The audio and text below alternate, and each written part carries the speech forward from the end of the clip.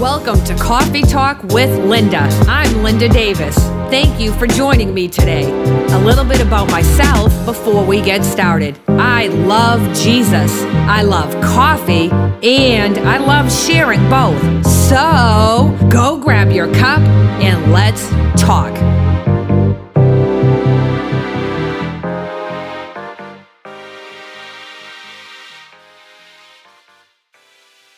We hear this saying often, favor isn't fair. And I've been reflecting on that and favor overall from God and how it comes about in our lives, how it manifests in our lives, even if we're honest, how we get frustrated when we see someone else walking in the favor of God. And it's easy to just fluff it off, I guess, and say, well, favor isn't fair, and it diminishes our responsibility. And it makes it seem like when we say that favor isn't fair, it makes it seem like God is just up on his throne randomly picking and choosing who he's going to pour his favor out upon, randomly bestowing his blessings, his open doors, all of that to people with happenstance.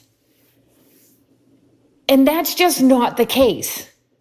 So really what we have to say is favor isn't fair, or is it? It's fair from the perspective of God, always. To say favor isn't fair is to say that God is unjust, and that can't be said. I mean, it comes down to the condition of our heart, and we don't like to say that, and we don't like to go look in the mirror and recognize that truth. But that is the bottom line. Favor comes down to the condition of our heart. We have to have our hearts in the right place to receive the favor of God. It's not fair in the earthly man flesh sense, but it is always God paving the way for the one who we might look and say never would have had that way paved for them, but it's a condition of the heart. This kind of builds off of what I spoke about with regard to the new wine of this year and it being overflowing. And if you recall, I talked about us being the vats, right? Because that's what holds new wine. And we had to let God do a work in us for us to become the new thing in him. So we would be the vats that would not crack like the wineskin, the old wineskin. And really that vat, us as a vessel, came down to our hearts. And so I think there's two things I want to focus on this morning. And that's in Genesis 50, Joseph. You know, when you think about people and the favor of God upon their life, Joseph is one that I always think of. I mean, you just couldn't keep the man down. He was someone that really had an opportunity for discouragement, for frustration, for depression, for insecurity to overtake his life. And he wouldn't allow it. See, we're the ones that allow those things to overtake our lives. And people will say, well, you don't know and you don't understand if you haven't ever dealt with it. Everybody has dealt with something. One of those things I just listed off. Everybody has dealt with one of those things I just listed off. And it's our response to those things. What are we going to do? Are we going to lean into that thing? Are we going to numb that thing with some kind of medication, legal or illegal? Or are we going to press into the Lord and seek out the truth of what the Lord says about us if it's rejection, right? So we don't end up in insecurity. If we're frustrated about things not taking place in our life that we thought should have already taken place in our life, prophetic things the Lord has spoken to us, we have to say, I've just got to press more into the Lord. I've got to stop seeking the things. I've got to stop seeking the elevation. I've got to stop seeking the promotion and seek Him. And I mean, really seek Him. Pursue, if you're married, pursue Him like you pursue time with your spouse. You know, I say this a lot of times with regard to married couples. If you communicated with your spouse, and if you spent quality time with your spouse, that amount of time with your spouse as you do with the Lord each week, where would your marriage be?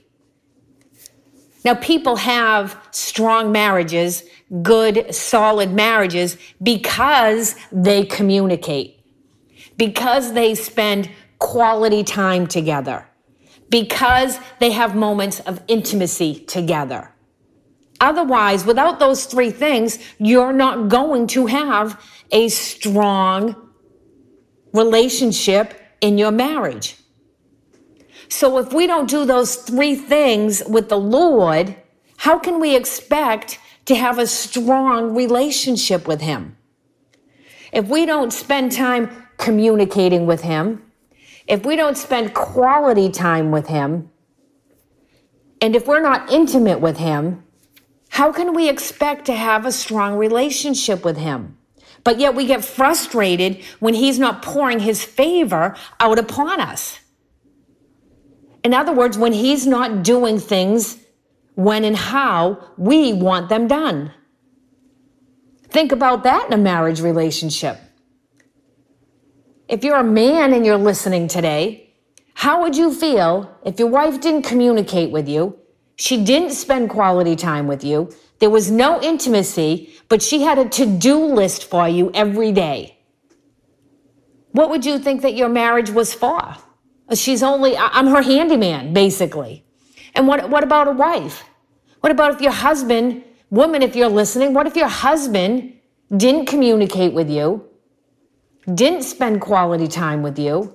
There was no intimacy in your relationship, but he expects dinner on the table when he gets home. He expects his laundry folded. And what are you, his servant?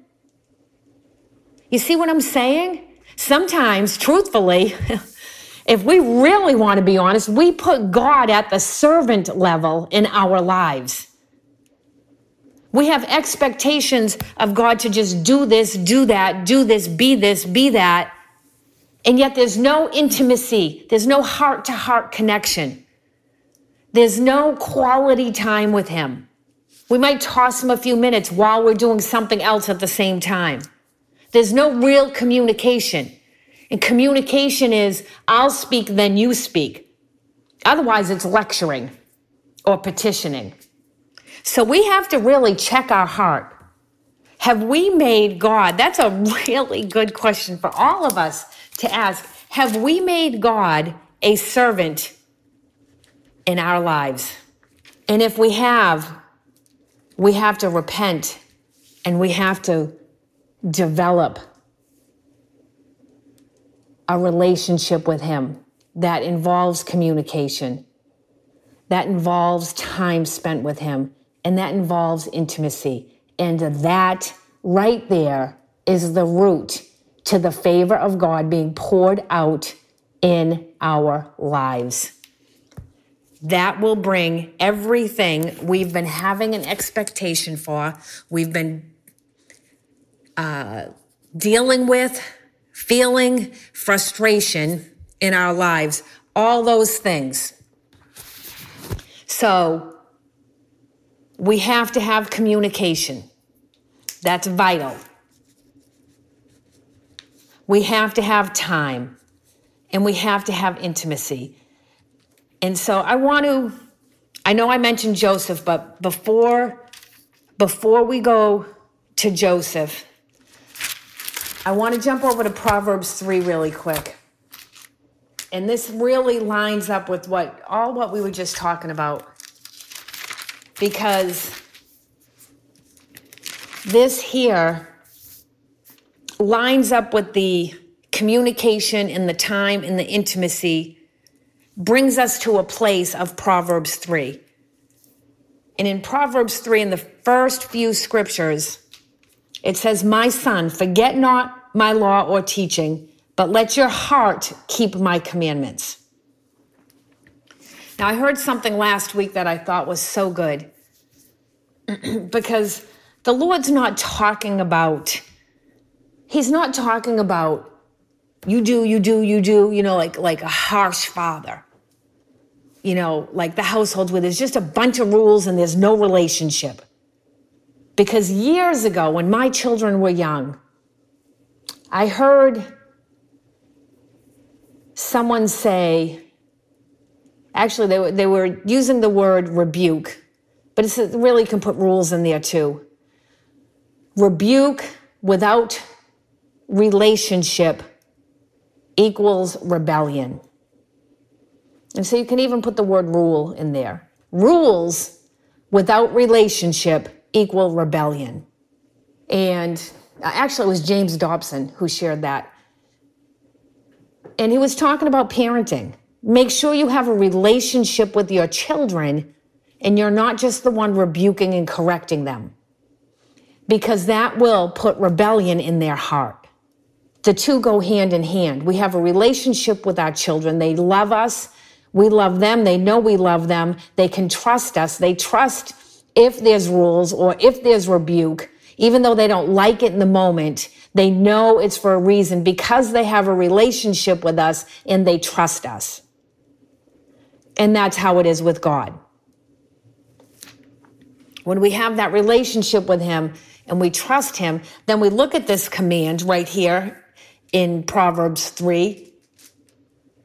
Let your heart keep my commandments. Your heart. Doesn't just say my law, my son, forget not my law or teaching, but keep my commandments. Talks about, see, it's always an issue of the heart. It always comes down to the heart. Always. I can't emphasize that enough. The Lord wants our hearts in a place of love and trust with him, that we desire holiness, that we desire to please him. That's why our kids want to please us. If you've already raised children or you're in the process of raising children, really your kids love to please you because they desire your love. They desire your affirmation.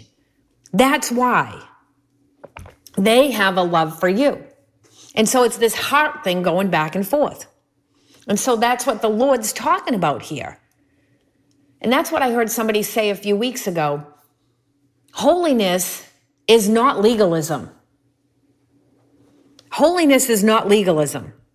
Holiness comes from a place of beholding him. Holiness comes from a place of loving him, pursuing him. Those three things that I talked about. Communicating with him, quality time with him, and intimacy with him produces holiness. It actually puts a demand, an inner demand on us because we have pursued and are living to please him. Will we get it perfect like our kids? No. But that's the ultimate desire. I don't think there's a desire in children especially young children that are looking for the affirmation and love of their parents. I don't think there's a desire to displease. Sometimes the flesh just takes over and they mess up. And then they know they're displeased because the rebuke comes in. But because we have relationship already, their hearts don't become rebellious. So the same with us. We won't get it perfect every time. But our desire ultimately should always be to please God. Like if we're in this place of what can I get away with? I think this is fine. I think that's okay. I think I can do this. That's fine. We're not looking, we don't have that intimate level with the Lord. We're not really looking to please the Lord. We're not beholding him. We're not pursuing him. And so then when his favor does not fall on us, we cannot be frustrated. Because the favor of God is more fair than we can ever comprehend.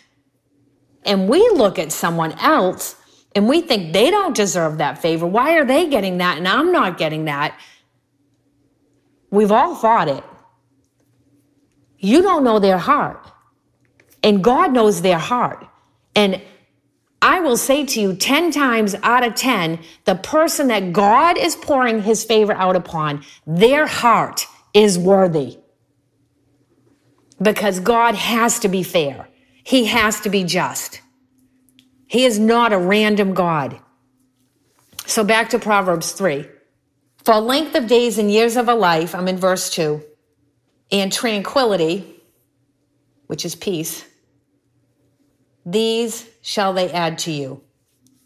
If your heart keeps his command. Now there's people that are very obedient to the laws of God, but their heart is not in it.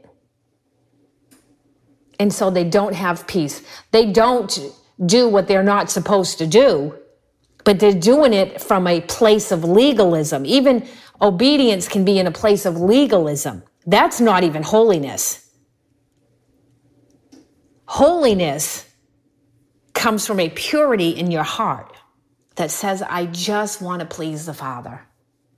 So this is the point I'm working up to here in Proverbs 3. Let not mercy and truth forsake you. The actual Amplified says, let not mercy and kindness, shutting out all hatred and selfishness, and truth, shutting out all deliberate hypocrisy or falsehood, forsake you. Bind them about your neck and write them upon the tablet of your heart. So, verse 4, this is the point of doing that. So shall you find favor, good understanding and high esteem in the sight or judgment of God and man. See, God will cause man to favor you. All of this works up to, so you shall find favor, good understanding and high esteem in the sight of God and man. And this is key right here, verse 5. Lean on,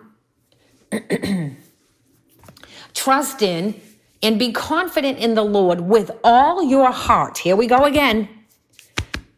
Matters of the heart check, always.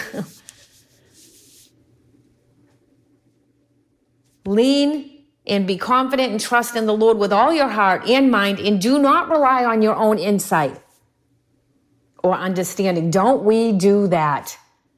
We rely on our own insight and our own understanding so many times. In all your ways,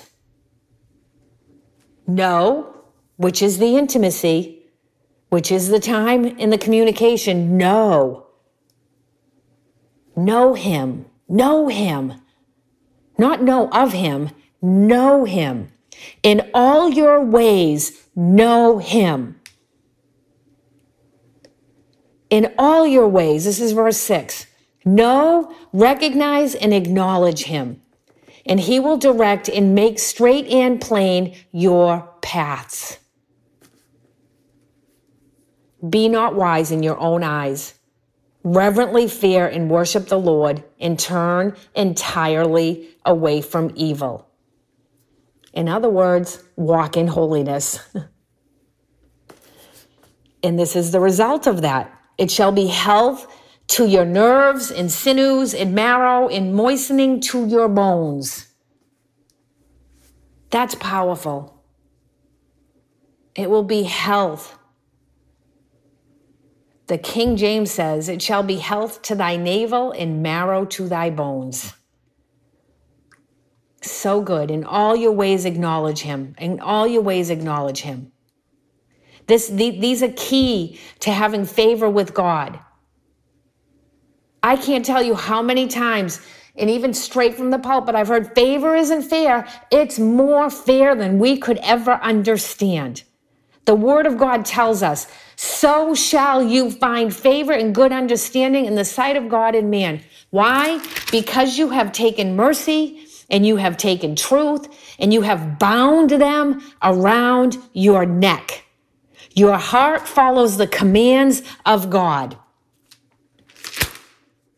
You have written them upon the tablet of your heart. I think I skipped over that when I was reading, actually. Write them upon the tablet of your heart. Then you find favor and good understanding in the sight of God and man. Then, when you've done those things. So we can't just call in the favor of God, but when God is releasing his favor, if we have already been in this place, then we're just like, we're the open vessel for it. Like our pitcher has already been emptied out. And we're walking with hearts that obey his commandments. We're walking in that place of mercy and truth, right? We're walking in that place of no hatred in our heart. No hatred. We're walking in that place of complete unselfishness. We're walking in that place of no hypocrisy, no falsehood, saying one thing and doing another. When we're walking in that place, when we've got that bound around our necks, like it's the very thing that encompasses our whole body, our whole being. That's something's bound around your neck, right? The neck is it's the connector. It's the connector of the head and the body. Our neck, right? We can turn our heads, but we don't turn our necks. Our neck controls where our head looks. So this stuff's bound around our neck. It remains, it stays, it stands, it's steadfast. That's where the favor comes in. And so going back to Genesis now so we can touch on Joseph before we're out of time. This is what Joseph did. He always has amazed me. A lot of people don't realize, and I just realized recently that his mother died.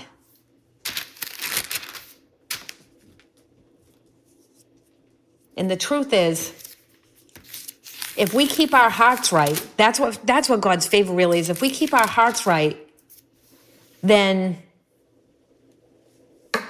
God can't be stopped in our lives. See, and how we deal with difficult circumstances, how we deal with the haters, so to speak, that's what holds our promotion, because that's a matter of the heart. Favor can't be taken away, but we can certainly give it away. Again, the condition of our heart determines that. Nobody can take the favor of God away from you. Nobody can rob you of the favor of God, but you can. You can. Fulfillment of prophecy spoken over your life will take effect in your life in the moment God has designed it to take effect in your life if you keep your heart in check with everything that will come to resist the very fulfillment of the prophecies spoken over your life. Every injustice, every wrongdoing, every overlooking, every hating, all that stuff, every trying to take away your reputation, take away your dignity, all these things happened to Joseph on a regular basis, really.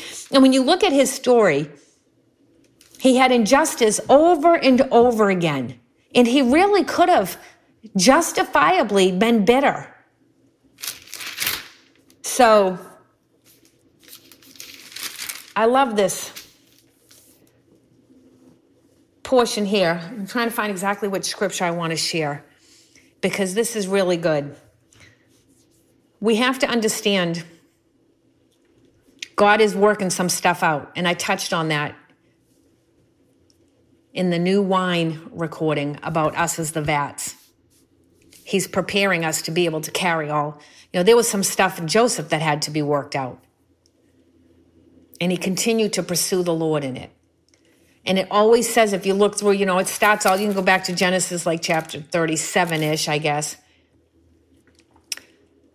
Continually, through all these struggles, you see the phrase, but the Lord was with Joseph. And he was successful and prospered. And I'm paraphrasing that, but. And how many of us, at any point in Joseph's life, we would have stopped and given up? We would have. But the Lord was with Joseph. And he showed him mercy. And he showed him loving kindness. And he gave him favor over and over again because of the condition of Joseph's heart. So we jump forward all the way to chapter 50. And really, I believe Joseph walked out Galatians 6:9. Let us not get weary in well-doing. For in due season, if we don't faint, and I'm paraphrasing, you can go look it up in Galatians 6:9 and 10. If we don't allow ourselves to get weary, at the right time, we'll harvest all that God has for us. If we don't give up, if we don't quit, let it work for us. Let it benefit us. And we will see the prophetic fulfillment in our lives. So all the way towards the end, Genesis 50, verse, 20. And Joseph's elevated to help others. Don't miss that. He never gave up.